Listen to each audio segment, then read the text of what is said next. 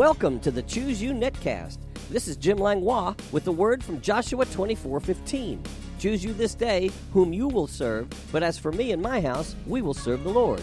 It's my prayer that this netcast will encourage and cheer you on as we join forces to draw the line in the sand, defending our faith and our households in the resurrection power of Jesus. Join me each weekday as we dig deeply into God's amazing word and bring up the rich treasures of His blessings. Are you ready? Choose you this day whom you will serve. But as for me and my house, me and my house, me and my house. I said choose you this day whom you will serve.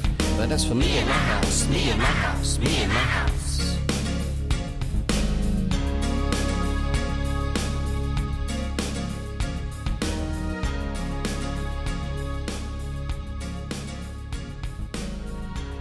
Good morning, Net World, and thank you for tuning in.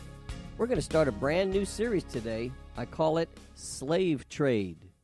This is actually chapter 17 from a book I've written called Living Pure in an Impure World. We need to understand the answer to a very important question. Was Jesus born with the nature of sin? You might not think it's an important question. You might not think it makes a difference, but it really does. It's very, very important that we answer the question properly, and I'll show you why. Let's talk about man. The Bible says we're a three-part being. Are we really a three-part being? Well, yes. We are a three-part being made up of spirit, soul, and body. But there are other spiritual factors which have a play in our nature, our character, and our behavior. Well, first of all, we are a spirit. Another word the Bible uses for that is heart, or the center of our being. And then the second word the Bible uses is our soul, which stands for our mind. It can be carnal or spiritual, and our soul is our house, so to speak, of our intellect, will, and emotions. Then we have our body. It's our muscles, our organs, our bones, and our five senses, being sight, smell, taste, touch, and hearing. Then we have the flesh. And the real definition of our flesh is the propensity for sin, or the tendency towards sin. There's another thing we need to understand. It's our sin nature. And it's really a slavery to sin. It's the character or instinct of sin in the likeness of Adam after he sinned. Then we have the conscience, which is the voice of the heart or inner being. The Bible tells us it can be good, it can be evil, it can be sound or not sound. It can be seared. It can be excused, rejected. It can be weak, defiled. And then it can be cleansed or strong, pure, and convicting. And last but not least, we have what's called the nature of righteousness, which is in the likeness of Adam before he sinned, and of the nature of Christ. Now, all 7 factors mentioned are very closely related, and the Word of God is the only thing that can distinguish between them.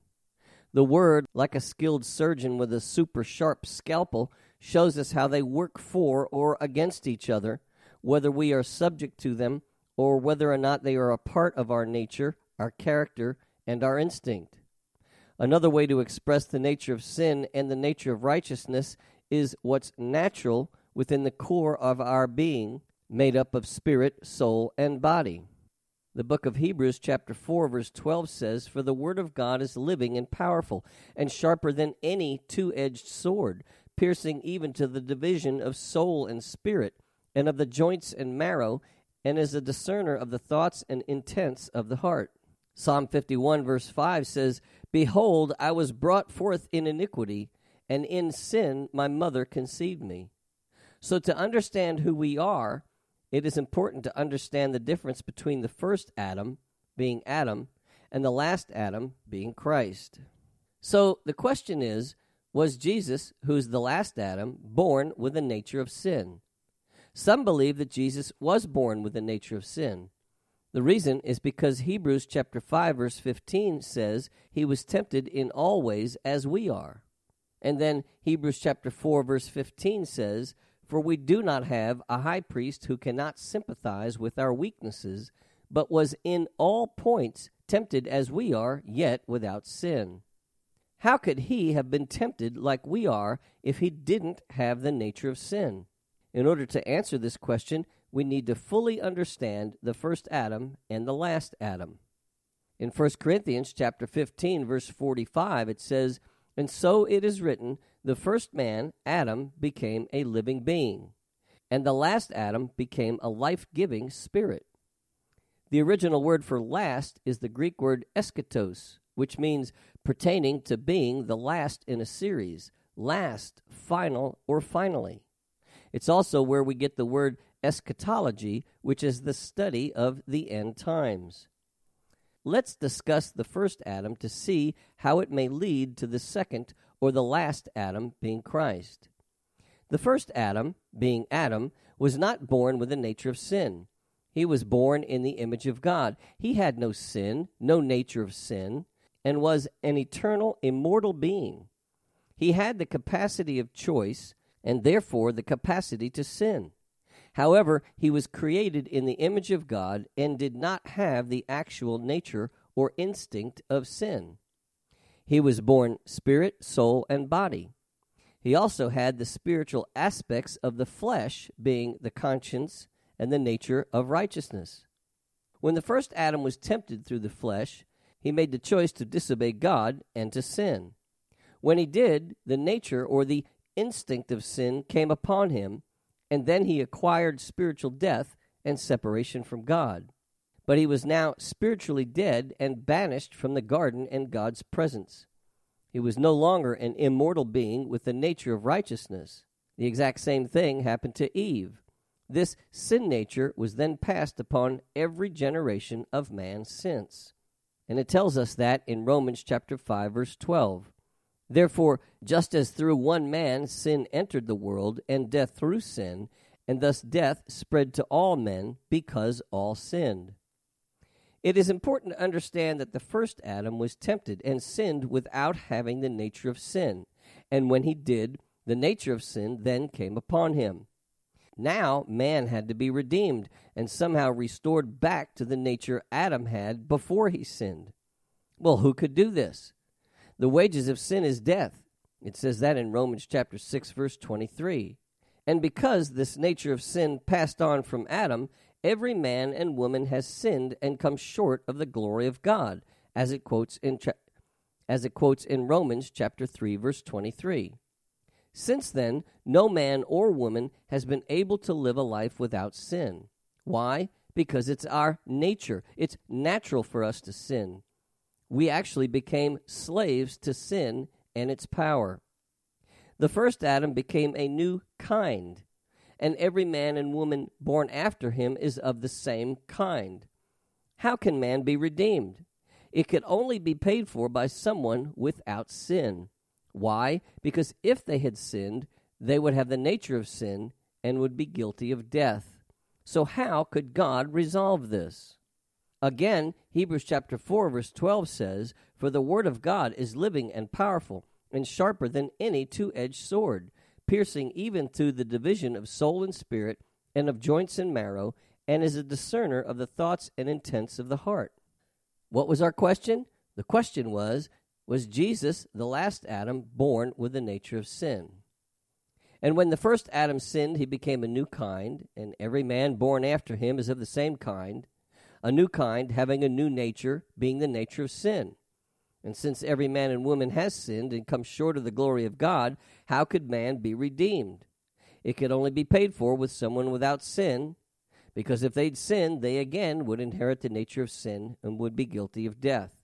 Well, he needed to create a new Adam, one like the first Adam. However, several requirements needed to be met.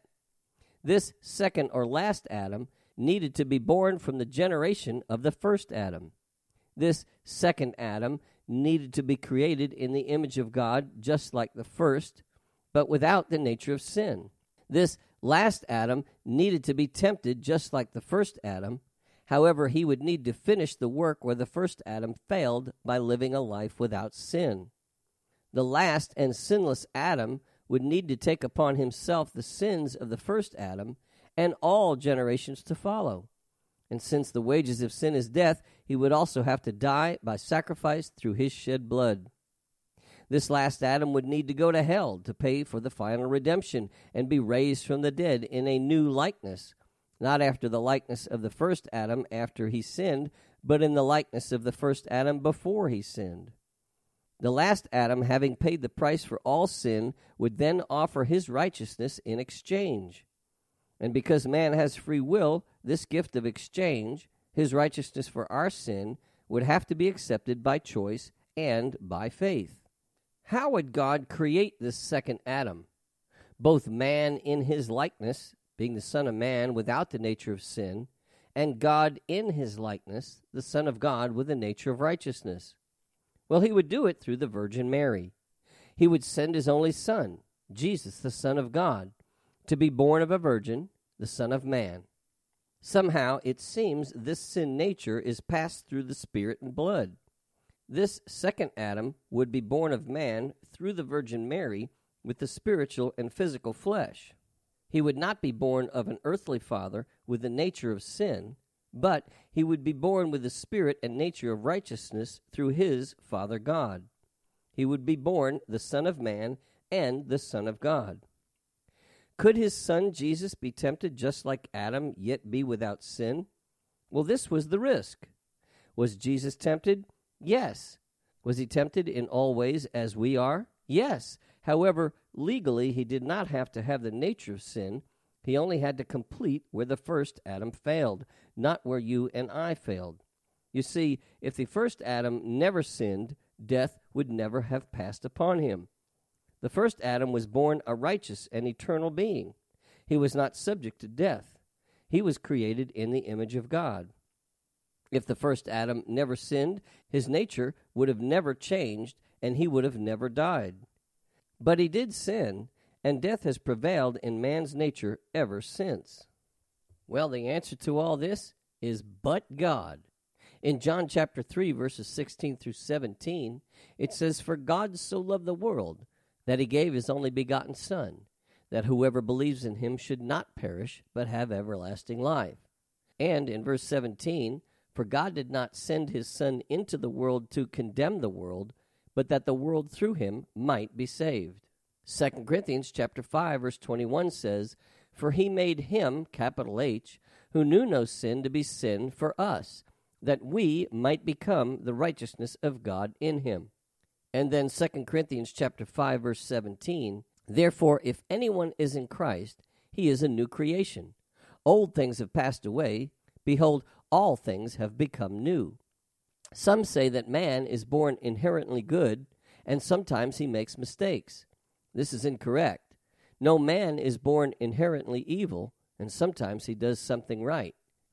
Well, our time is up, so tune in tomorrow, same time, same place, and same channel. I call you blessed. You have been listening to the Choose You Netcast with Jim Langlois. If you have enjoyed this program, you can find out more about Jim Langlois Ministries on the Master's House website at tmhnow.org. That's tmhnow.org. On the Media tab, you can listen to many more messages, subscribe to my daily devotional emails, and follow the link to my blog site.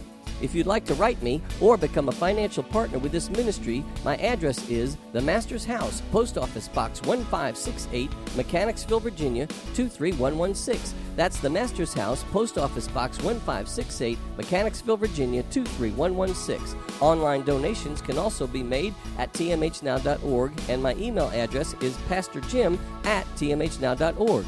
This is Jim Langlois saying be blessed, you and your whole household. Until next time. Choose you this day, but that's for me and my house, me and my house, me and my house.